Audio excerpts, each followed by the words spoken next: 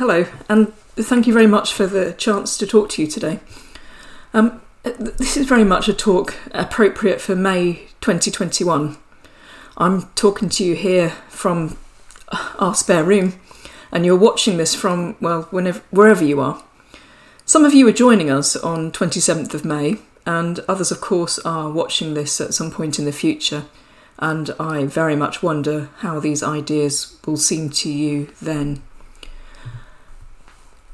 I'm going to start by introducing myself and then talking a little bit about my research interests, and then, of course, this is going to be about mathematics and COVID-19. So, my day jobs are that I'm Professor of Mathematical Biology at DAMT at University of Cambridge. DAMT is the Department of Applied Maths and Theoretical Physics.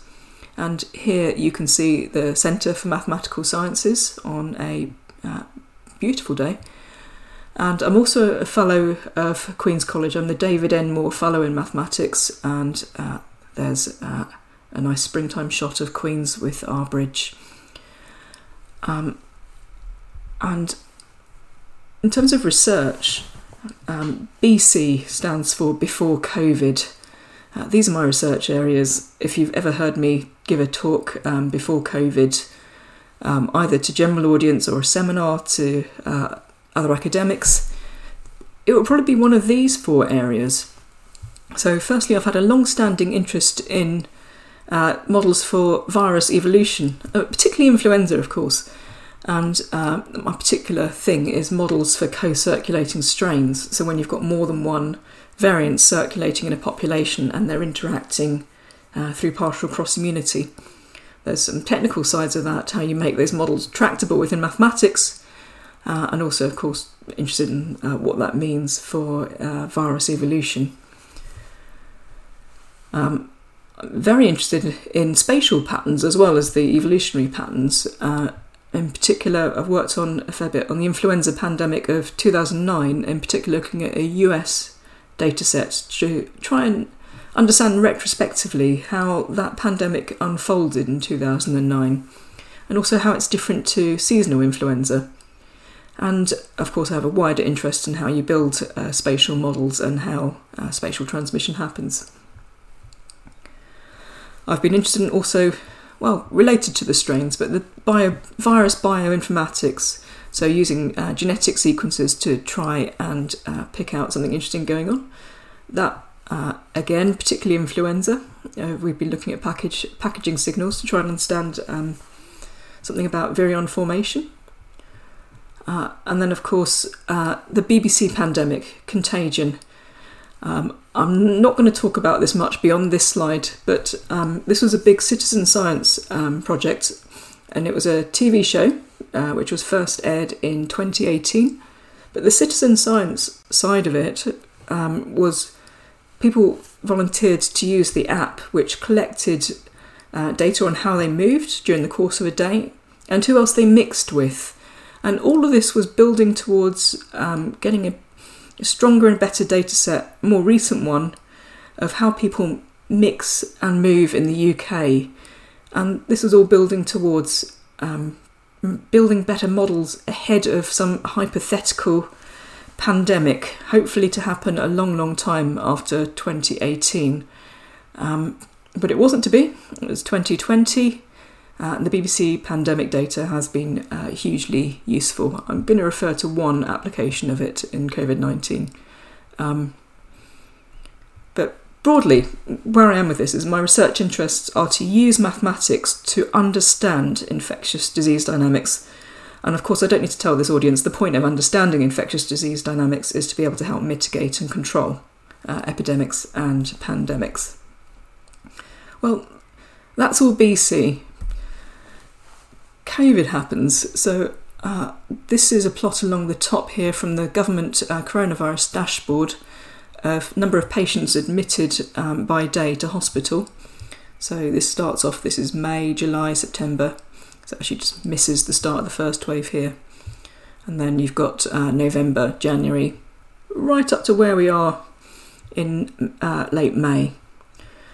You've got the government's Scientific Pandemic Influenza Group on Modelling, which is now better known as SPI-M, which I'm a member of, and SAGE, which is the Scientific Advisory Group for Emergencies, which I've participated in and contributed towards. And this is really where I'm going to be coming from in this talk.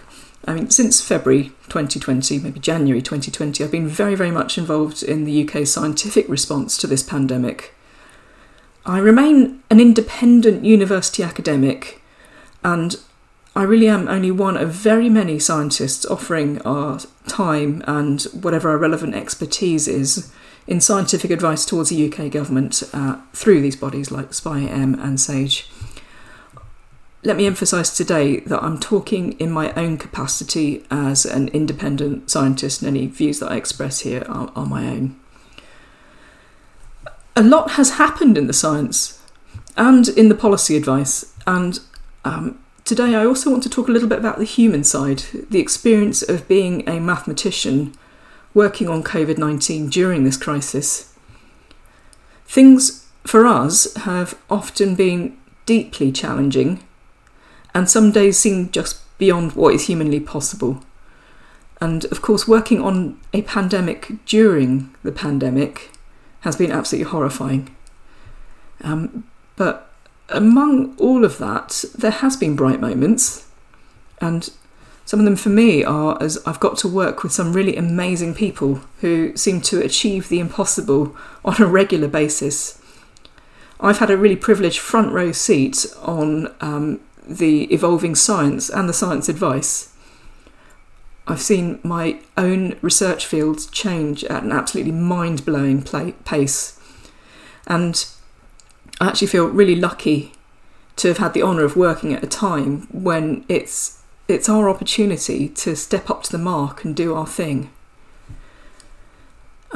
This is, of course, as I speak, not something which is over in the past, but is all very, very, very much live.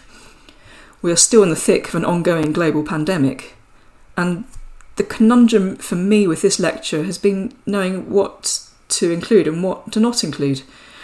I've left the options open somewhat with the title of Maths versus COVID-19.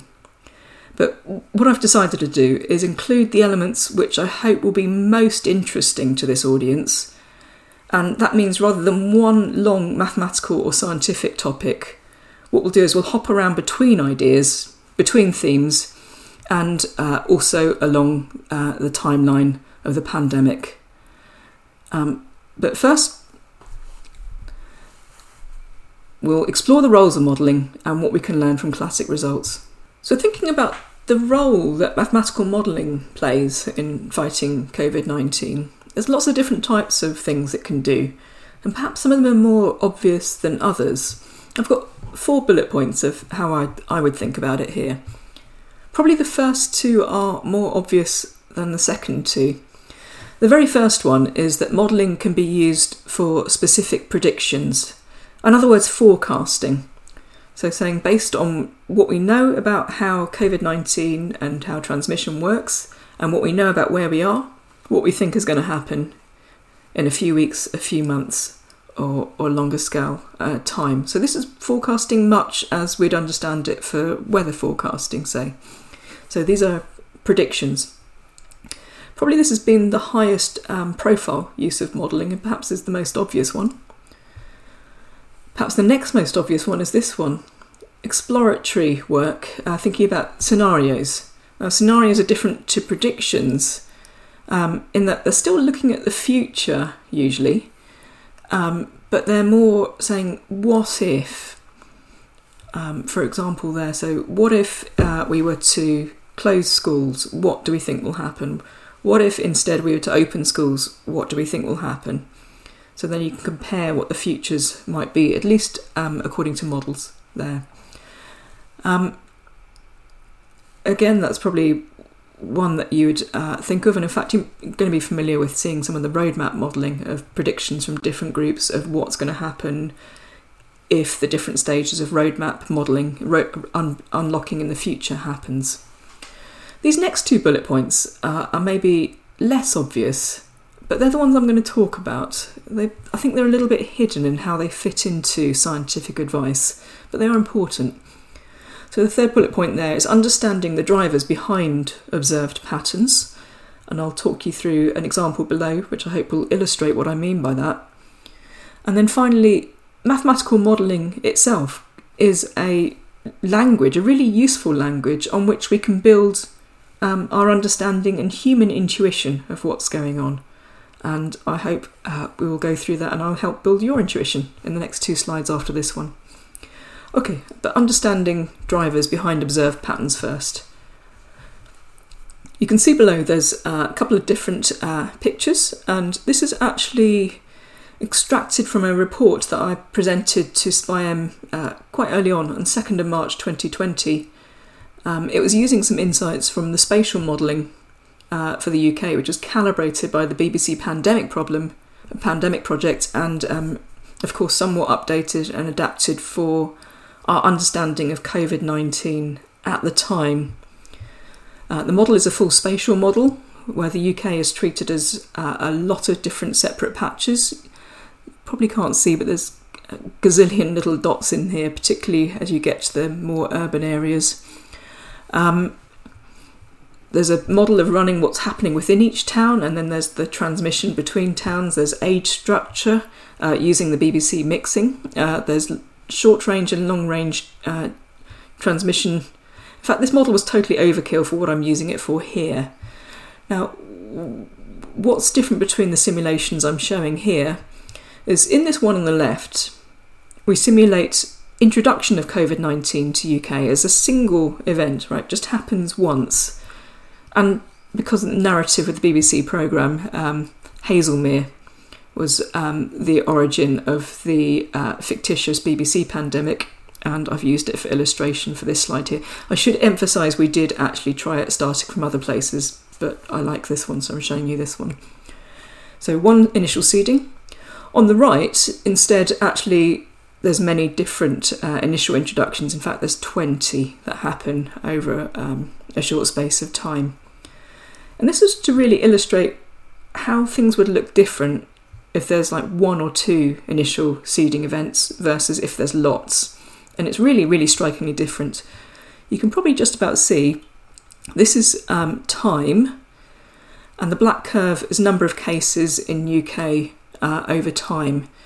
I wouldn't worry about the axes because it's just shifted so that 0's at the epidemic peak whenever it occurs in the simulation. The coloured curves you can see underneath are for the different regions in the UK. So, for example, South East is a region, Wales is a region, so splitting it up into 10 different sub-regions.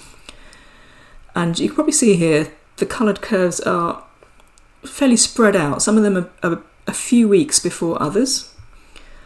Whereas on the right here, where there's lots of introductions, they're really much more in sync with each other.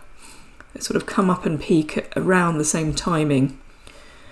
In fact, more specifically, you can see with this one, you've got the first green curve there is London, which pops up 8 weeks before the peak of the UK as a whole. The UK peak is not straightforward because it's hitting different parts of the country, different times.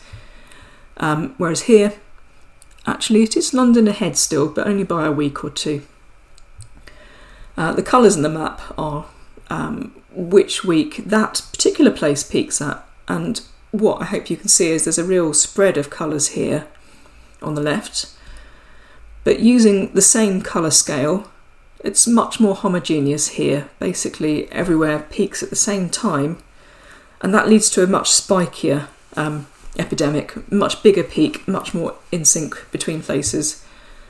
So the message of this paper was that with a few introductions, or 1 or 2, we expect heterogeneity in timing. There's a bit of chance in which region things arrive and how quickly they get to other regions. It's actually London that sparks first, even though Haslemere is not in London. Epidemic upswing in some regions is going to be long before others. Whereas with many introductions, you expect synchrony and spikier epidemics. The trajectory is quite similar between different regions, only 1 or 2 weeks lag. And these really aren't scenarios or predictions, because you wouldn't just let this keep going. But this shows you what would happen, which tells you what you might start to see if we're in early March. If you're seeing regions all coming up together, which we were in early March, that's more likely indicative that there in fact were multiple introductions to the country. We weren't seeing things kicking off in some regions whilst literally nothing's going on in other regions. You're starting to get this pattern emerging of things happening the same in different parts of the country. So the observed patterns at the time were consistent with many introductions. The spoiler retrospectively is that we now have a clearer picture by using the genetics, so you can use sequence data to see the phylogenetic tree, the family tree of the viruses, to see that actually this first wave in the UK was seeded actually very, very many times internationally. So it wasn't just one spark, it sparked off lots of times in different parts of the country.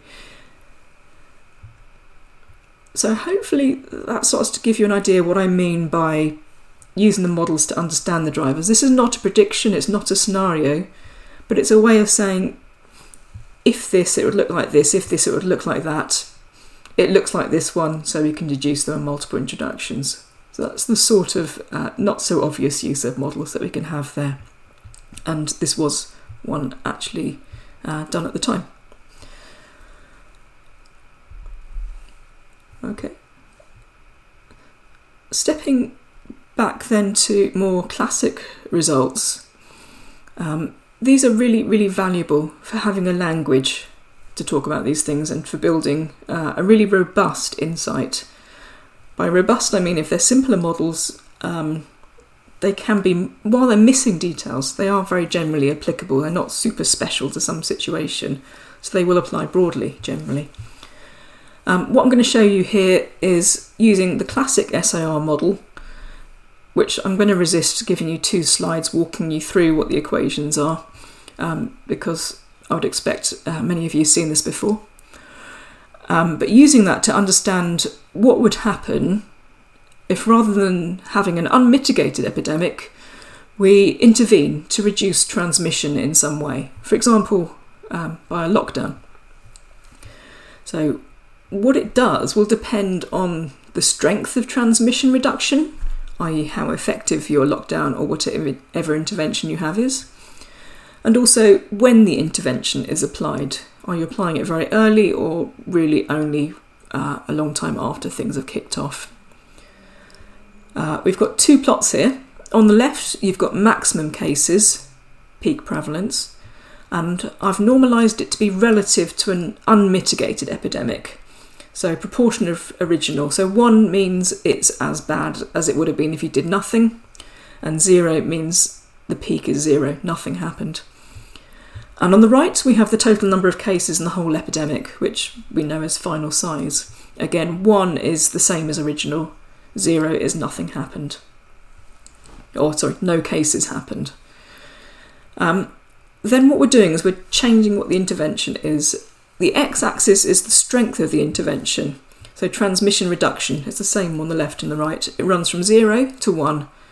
1 means you've got some amazing intervention which magically stops all transmission completely. So it's like we've got a force field around every single one of us. 0 is your so-called transmission reducing intervention, does literally nothing.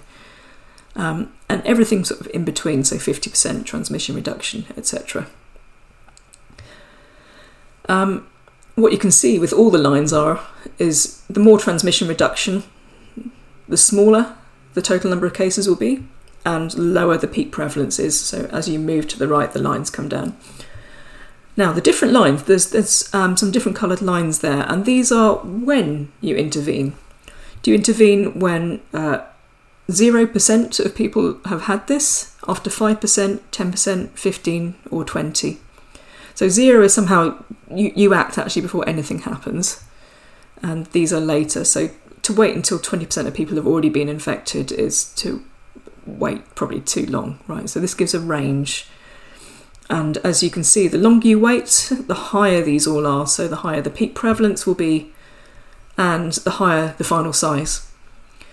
So I hope the general ordering of things, that if you wait later it's not as good, if you have a higher transmission reduction it's better, just makes human sense. But you can do a little bit more with this. We'll get to that. But just to highlight again, I lied. I am going to show you the SAR equations. So you can actually reduce it to a two-dimensional system. S is the number of susceptibles, I is the number of infecteds, and mathematically you can just write it down like this if you scale out time, and then you've just got one parameter, which is the reproduction ratio, R. And I'll give you a reference for a paper walking through all the mathematics of this, but the absolute crux of the maths means you can actually write down all these results. It can be done by hand. Is that the SIR system has a constant of motion. This function of S and I, S plus I, minus log S over the reproduction ratio is constant under SIR dynamics. It's like energy in mechanics. You can use that it's constant to work out lots of things. So you can calculate peak prevalence. You can differentiate this with respect to S and find its peak. And final size. You can use initial and final conditions to find out what initial S is and final S, and the difference between them as the number of people infected. It's very satisfying maths and fully within reach of certainly a first-year undergraduate and probably a keen A-level student with a bit of help dealing with the two-dimensional system. Okay, what can we do beyond saying harder interventions reduce things or earlier interventions are better? Well, I think there's three key insights from this immediately. First is you need early interventions and strong interventions to stop things. If you want to be down here where the proportion of the original peak is small and final size is small, you've got to have pretty effective interventions that mitigate most of transmission. And you also want to be using the 0% curve or 5% curve. You want to intervene early. And again, this should be intuitive by now. You intervene early and you intervene hard if you want to stop an epidemic. But what happens if your only available intervention is weak, or the only one you're willing to put in place? Because these interventions we now understand are costly in very many human ways in their own rights. Well, if you've only got an intervention which, say, brings transmission down by 20%, what does it do? Well, you can see here, you can bring the peak down by, more than 20%. This is below 0.8. But the final size is actually not much reduced, less than 10% reduced. So weak interventions are proportionately better at bringing down the peak than the total amount. And this is very much the phrase that we heard a lot in spring 2020 of flatten the curve. That's what this means. A weak intervention will do this. Actually, an interesting thing also with the weak is the lines are very clustered at these points, right? So whether you apply your intervention early or late doesn't make a lot of difference, right? Unless you wait until ages after the epidemic or something. It's not very sensitive to timing, because essentially what it's doing is crushing the peak, not the early part of the epidemic.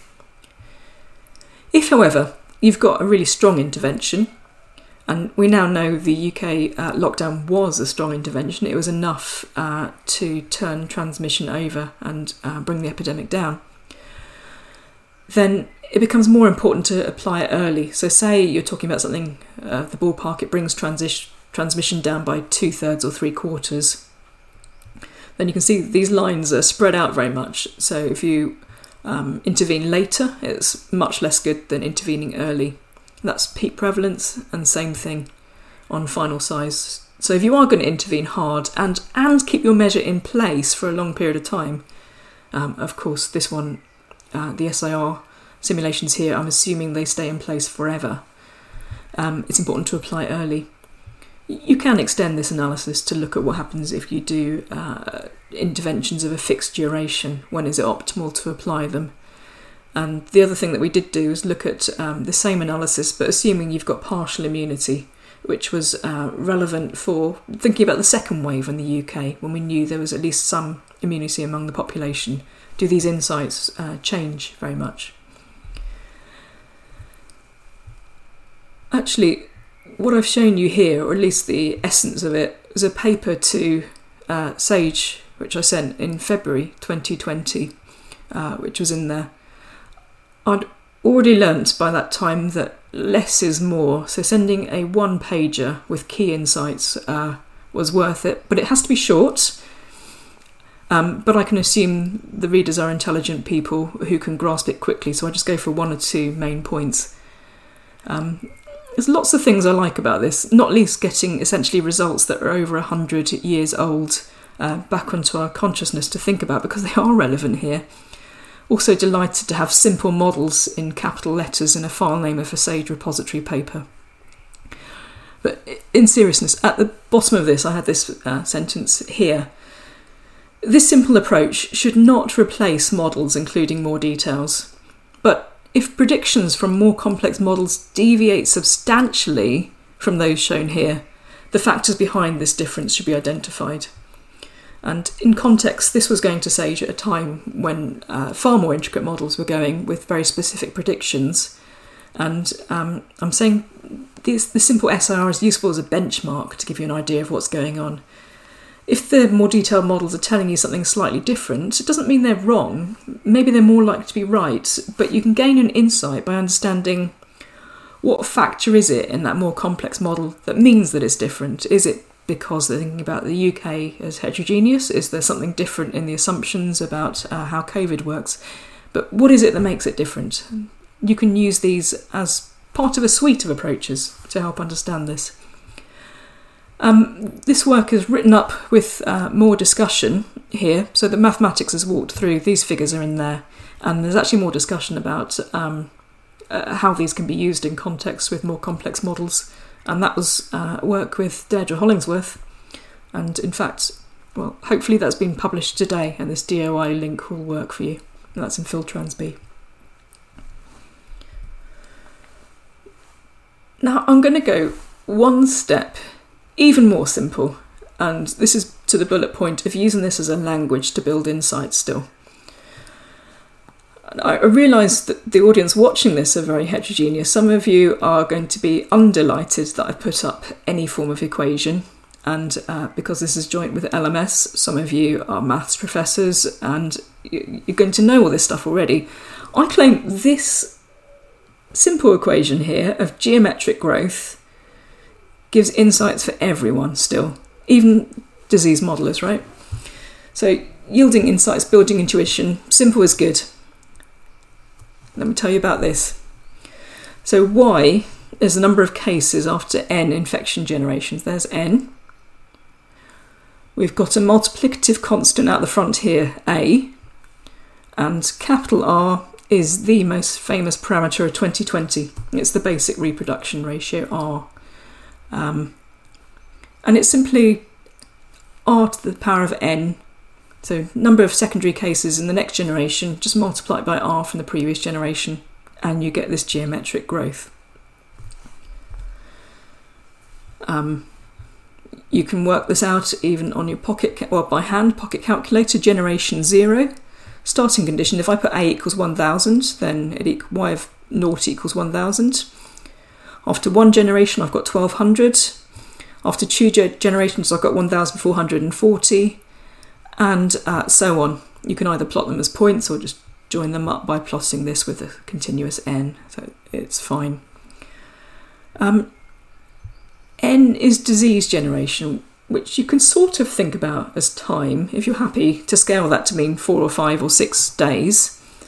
It's not strictly accurate because disease generations end up overlapping quite quickly, because you can have someone infect someone quite rapidly, or it can be long generations, so the generations end up intertangled.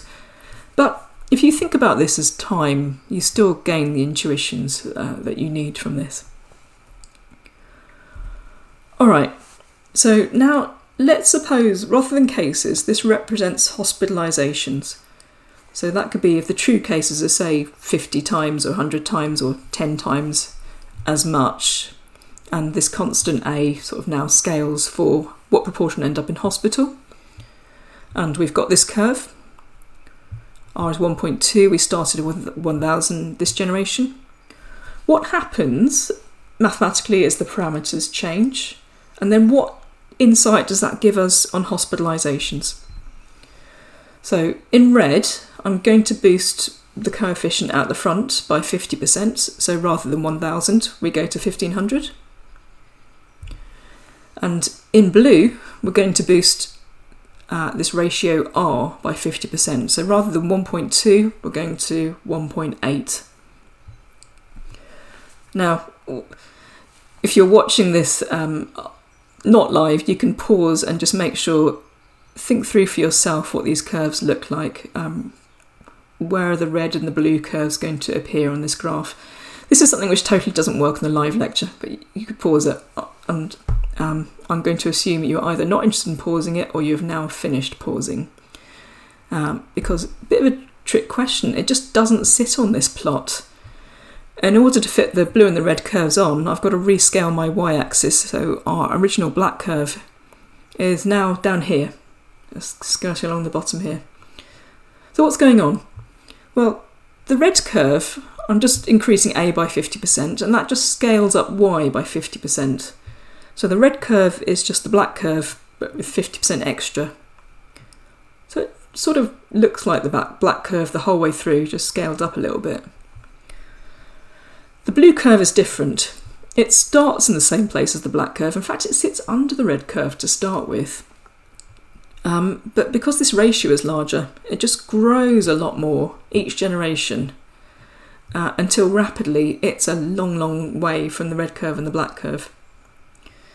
So this boost to R after a few generations is a much, much, much bigger deal than a boost to A. All right, so if we think about trying to translate back to hospitalisations, well, this stage of thinking back is the modelling happening. To increase this coefficient at the front, that would be what you'd do if you were trying to say, okay, well, this coefficient was wrong. Actually, this disease is 50% more severe than we thought, i.e. your chances of being hospitalised are 50% higher. That red change is what you'd do. However, the blue is what you'd do if you say, okay, actually it's 50% more transmissible. I need to scale that R up by 50%. You go to this curve. And I hope that starts to build intuition. It's really all about the transmission. It's about the R. It's the ratio of cases. Severity sounds frightening. And of course it's, worse for someone who gets it. But the point is, fewer people get it, right? So if it's much more transmissible, you've got a lot more cases. So in short, when thinking about epidemic dynamics, it's transmission, and transmission that matters. We'll come back and use these ideas again, but I hope that's communicated that it's this increase in transmission that matters the most. This part of the lecture will be more narrative on what has been happening with the modelling and how we have worked together to assist with the government scientific advice. This, of course, is necessarily from my own point of view in terms of how I've seen events and what organisations I've been part of and in touch with. You've seen this slide already, but I want to think again about SPI-M. SPI-M existed, of course, before 2020, but as the pandemic loomed, it spun up, and in that I mean both many more meetings and many, many more researchers and subgroups, and it just expanded. SPI-M pulled in wider epidemic modelling expertise, really in light of what the needs of this pandemic was. SPI-M fundamentally works by combining insights from different models, but also from different modellers. We routinely work under very intense time pressures, and we often work on questions which are essentially not really answerable. the cycle of how intensely busy we are has unfolded in some sense with the epidemic, but somehow we never really had a quiet period. We've been on the go absolutely solidly, and we still are very much busy with things. Thinking about the wider math and physics community, I want to talk briefly about this article, which has a little bit of a story to it. One of the editors from NatRevPhys was in touch with me and was after an opinion piece, but somehow it caught me in early March, at a time when I very much felt the need to share an opinion. I think she asked for 200 words, but got somewhat more, and not even about the topic that was asked about. And thinking about it, I don't even think it was on time either. I actually wrote the first draft one evening in March. This was before lockdown, but when the looming pandemic was very, very much on everyone's minds. A lot of colleagues, not so much the disease modellers, but colleagues in maths and related quantitative sciences, were writing to me, and in some sense this first draft was a reaction to that. I have to be honest, the first draft I wrote was essentially a rant, and it was a rant about things that it would not help for the wider community to do. But this is an absolutely marvellous editor who saw that there was a possibility of a much more positive article in there, and we back and forthed it between us and came up with the article as you'd see now, actually. But there is some of the original snark which survives in the second paragraph there. A brief summary of it. Remember, this is for the research community,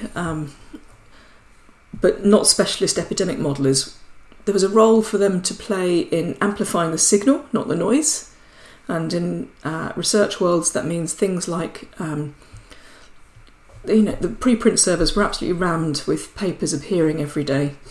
But picking out what of those actually contained useful information or useful insights and passing them around, that was important, or even giving short summaries of them. Communication to the public was very important. We needed those who really understood how models and epidemics work to dispel misinformation and comment also very much at that time on what models can and can't do. There wasn't much public understanding there of that. And finally, on contributing to research, the wider field, starting from scratch wasn't going to work in the midst of a pandemic. So instead, the alternative was to join up with larger efforts and start from the state of art, find ways to join in with other things going on. And RAMP, which I'm not going to talk about in great detail here, but Rapid Assistance in Modelling the Pandemic. This was a scheme convened by the Royal Society and chaired by Mike Cates. And RAMP was sort of very much part of this world, bringing the wider community into COVID-19 pandemic response. I think there is much more to be said about how modelling and mathematics and related fields joined up, what we did get right and what we did not get right in terms of how we respond to scientific emergencies. I mean, much of it was very specific to COVID-19 and in early 2020, but I think there are lessons to be learnt for how science responds to emergencies in the future. So, JUNIPER. JUNIPER stands for Joint Universities Pandemic and Epidemiological Research. I've already mentioned that SPI-M brings together research from many different research groups.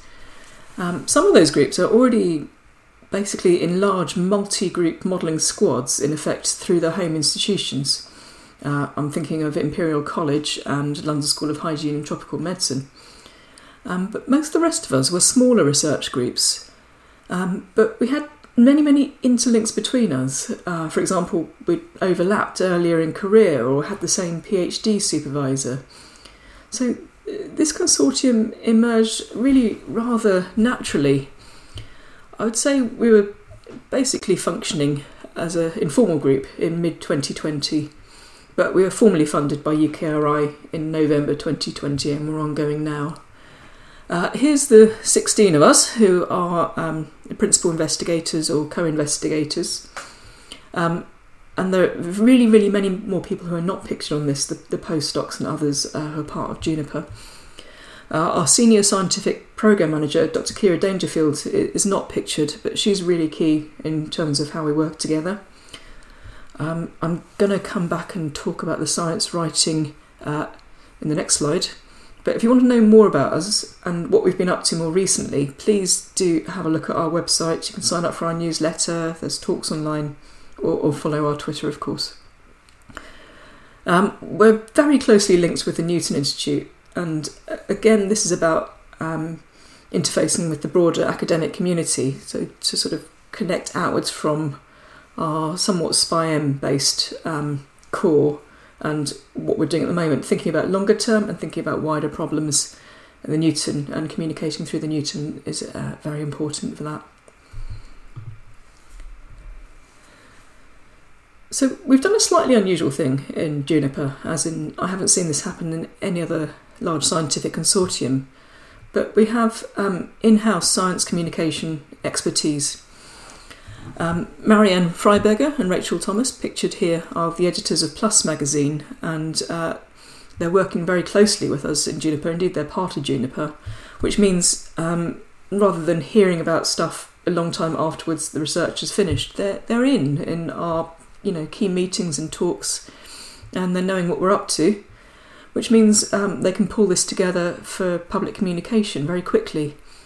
So PLOS magazine, and there's a snapshot of the website, is for a broad audience, which includes school students, it's for public, it's for media communications, and there's also something which we come to term explainers.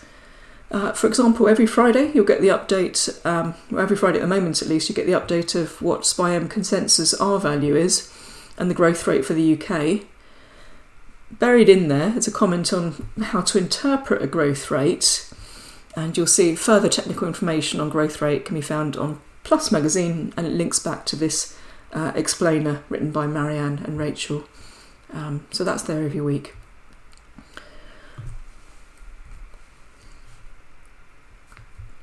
Finally, to skim around some of the topics I've been involved with Juniper and SPI-M, and I should emphasise I'm one researcher among many working on all of these things.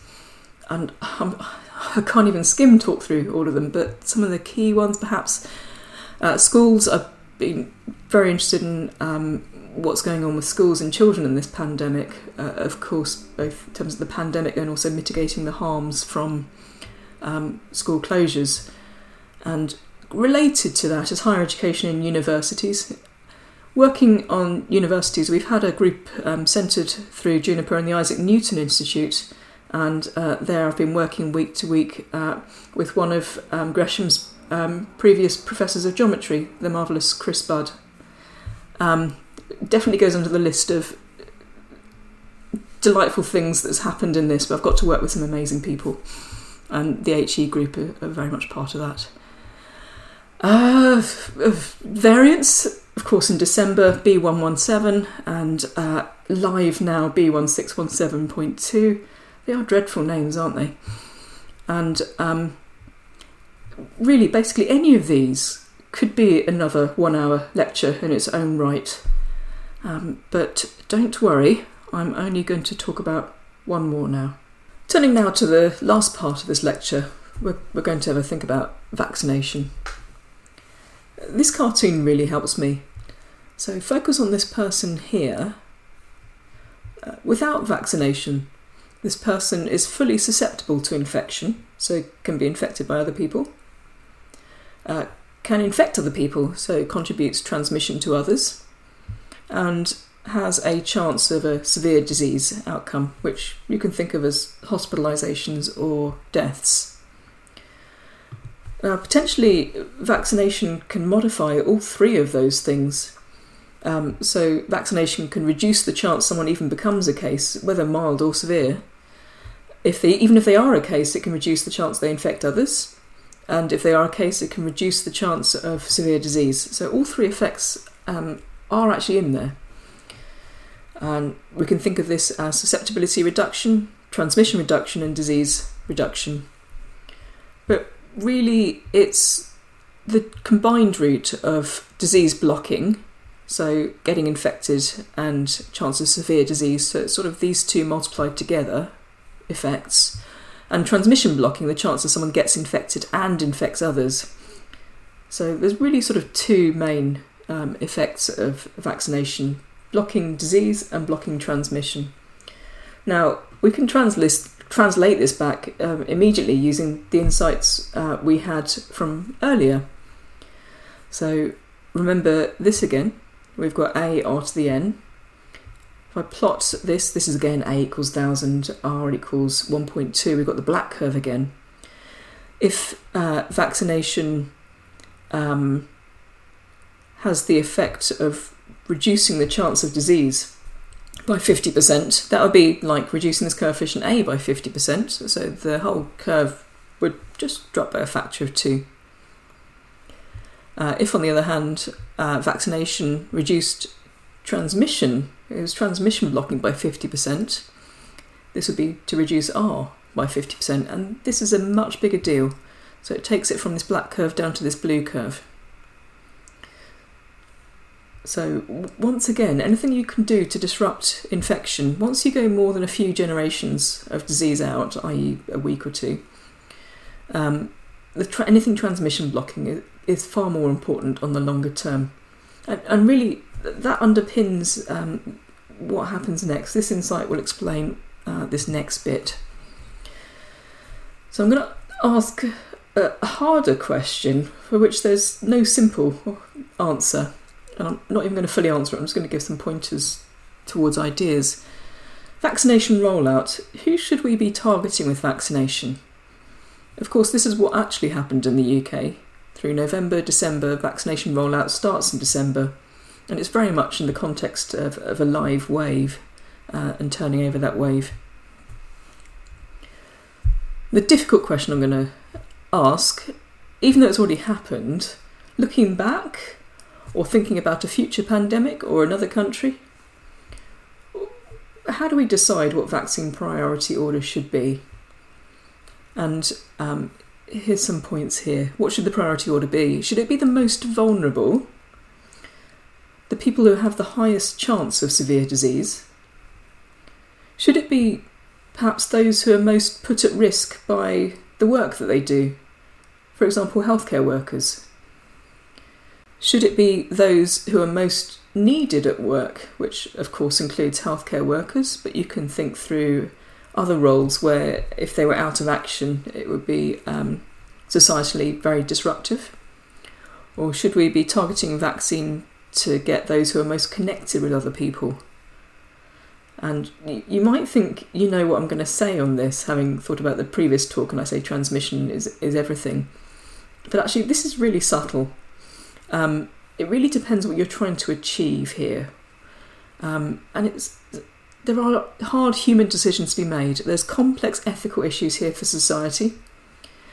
Mathematical modelling can't answer those ethical issues directly. There's a human decision to be made. But where we fit is mathematical modelling can show what the population level consequences of these different options would be. And I should emphasise here, I'm not criticising at all what the UK did.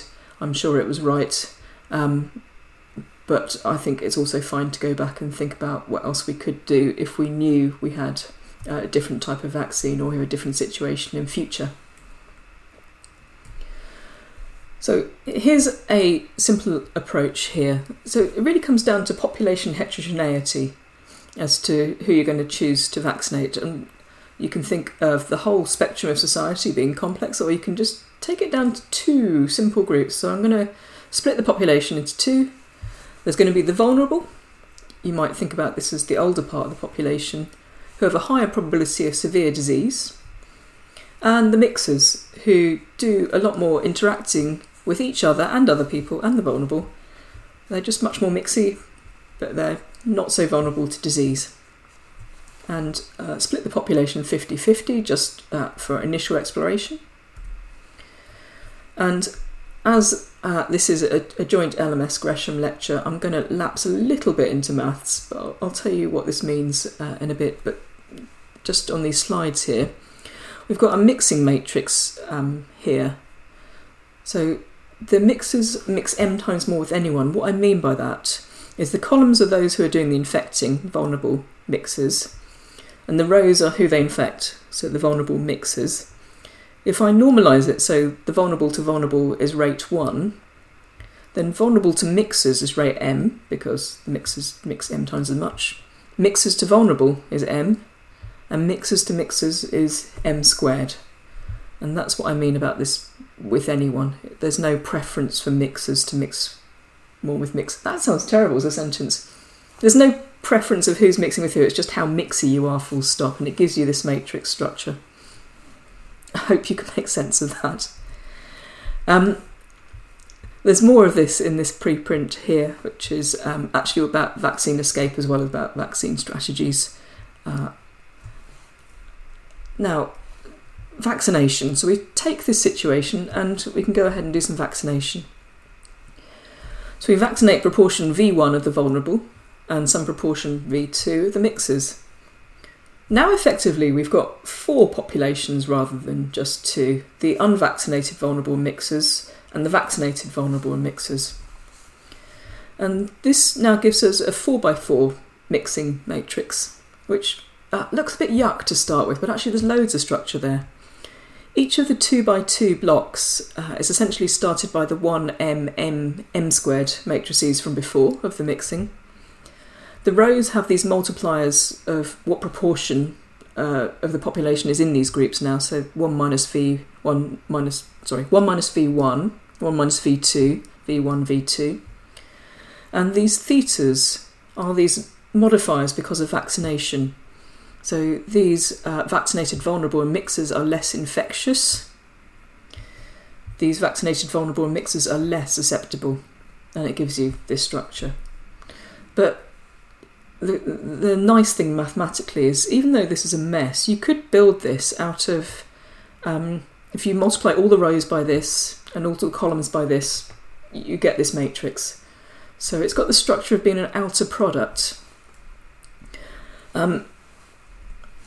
The nice thing there is that if a matrix can be written as an outer product, then, if we're interested in its eigenvalues, all bar 1 are 0, and the one that's non-zero is actually just, it's the trace, which is the dot product of these 2 vectors here.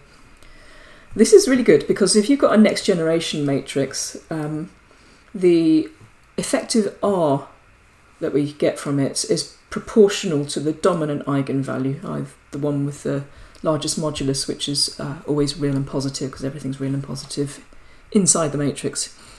So we can write down a nice expression for how R scales as we change from no vaccination, when it's R0, increasing vaccination. And it's literally this, which you can probably see greatly pleases me that I can just write down a pen and paper result.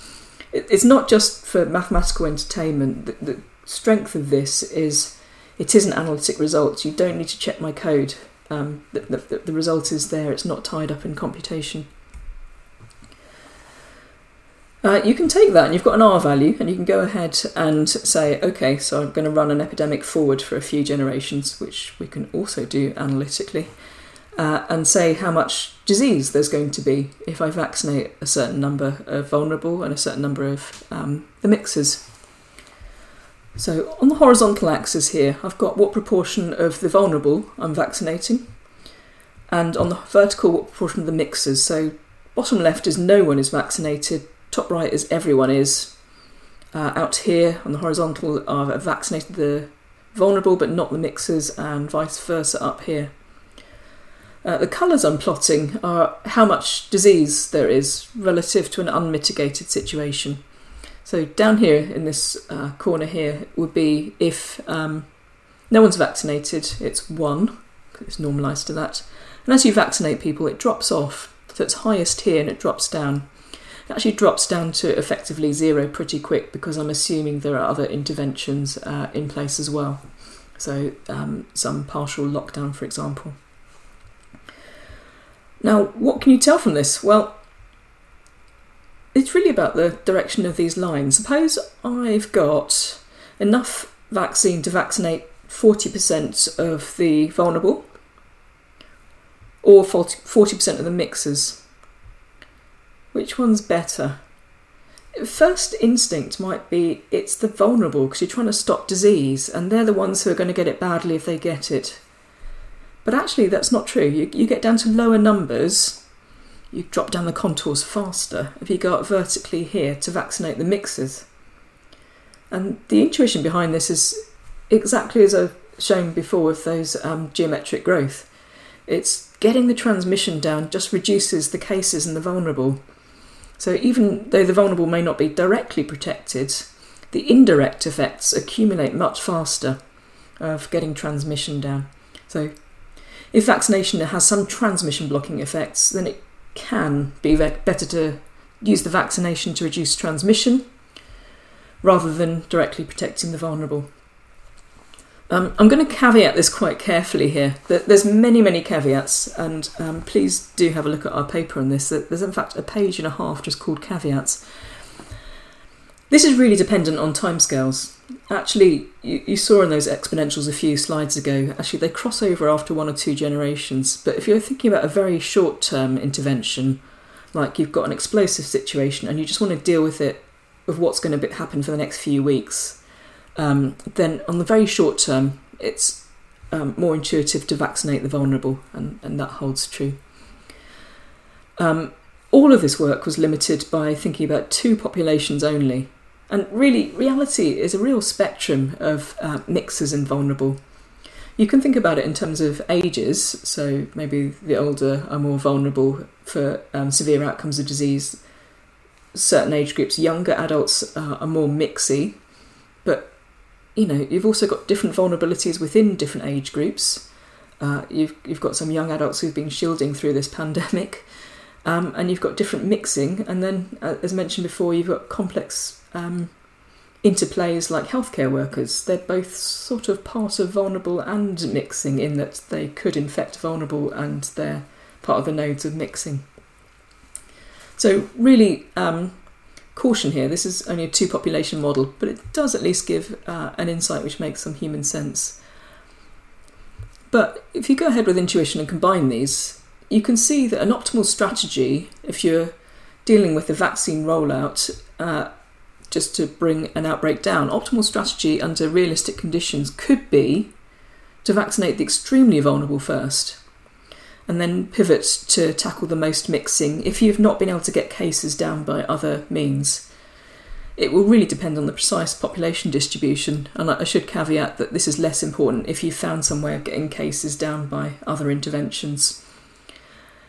But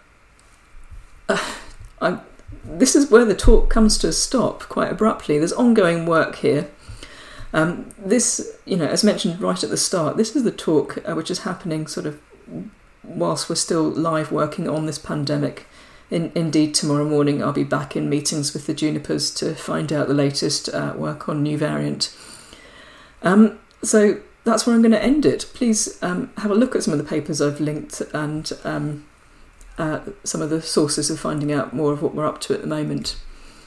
I know this has been a bit of a whistle-stop tour through different topics, but I hope very much this has given you some insights into how modelling has fitted into scientific response to COVID-19 and how maths versus COVID-19 is working. I hope this has been interesting for you. Thank you.